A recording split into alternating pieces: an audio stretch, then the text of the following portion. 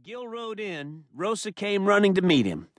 Her dark hair curled neatly to her shoulders, and while she wore a dress when she absolutely had to, her usual garb was tight-legged vaquero breeches, loose-fitting shirt, and the moccasins the Indian riders were always making for her. She had retired the mule she had ridden from Mexico and had her pick of the horses, loving them all. Gil had broken her from swearing in rapid-fire Spanish, only to find that she had developed it more eloquently in English. Now, he swung out of his saddle, grabbed Rosa, and kissed her on the cheek. "Always on the cheek," she fussed. "When am I to receive a real kiss?" "When you're 36, Gil laughed. "Have you started supper?" "No," she said. "I wish to eat with Van and Dorinda." "Why not with Clay and Angelina?" "I love Angelina like a sister," said Rosa, "but I'm sick of the damn chili peppers." "Rosa?" "She puts them in everything except the coffee," said Rosa. "Tejano want Tejano grub." "Every day you sound more like Long John Coons," said Gil. "Come on, I'll saddle you a horse." Gil hoisted her up to the saddle, and they rode on to the barn and the corrals. Gil had built a cookhouse and had hired a cook, a garrulous old man with a peg leg known only as Stump. He had been to sea, had scars from every waterfront dive from New Orleans to the West Indies, and could swear in 5 languages. Rosa adored him and his bloodthirsty tales. It was near supper time, and the riders had gathered at the bunkhouse. Of the original Mendoza outfit, Gil still had 8 riders.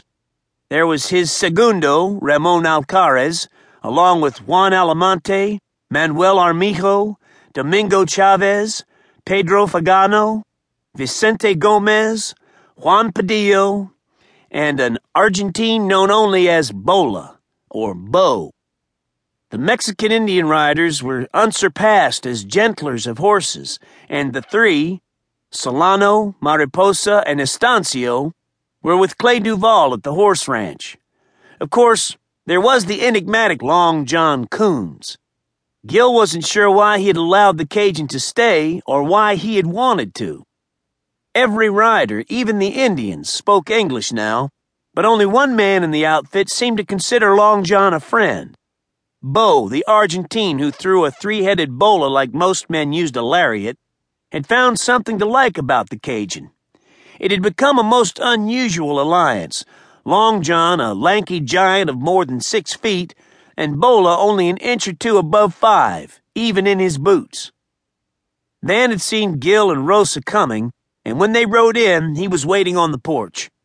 Rosa dismounted and ran to scoop up little Van, who was about to fall off the porch trying to reach her. "Light and come in," said Van. "We just happen to have a pair of extra places at the table, and you know Dorinda. She always cooks enough to feed everybody on the Bandera spread." Gil took his time dismounting, allowing Rosa to go on into the house.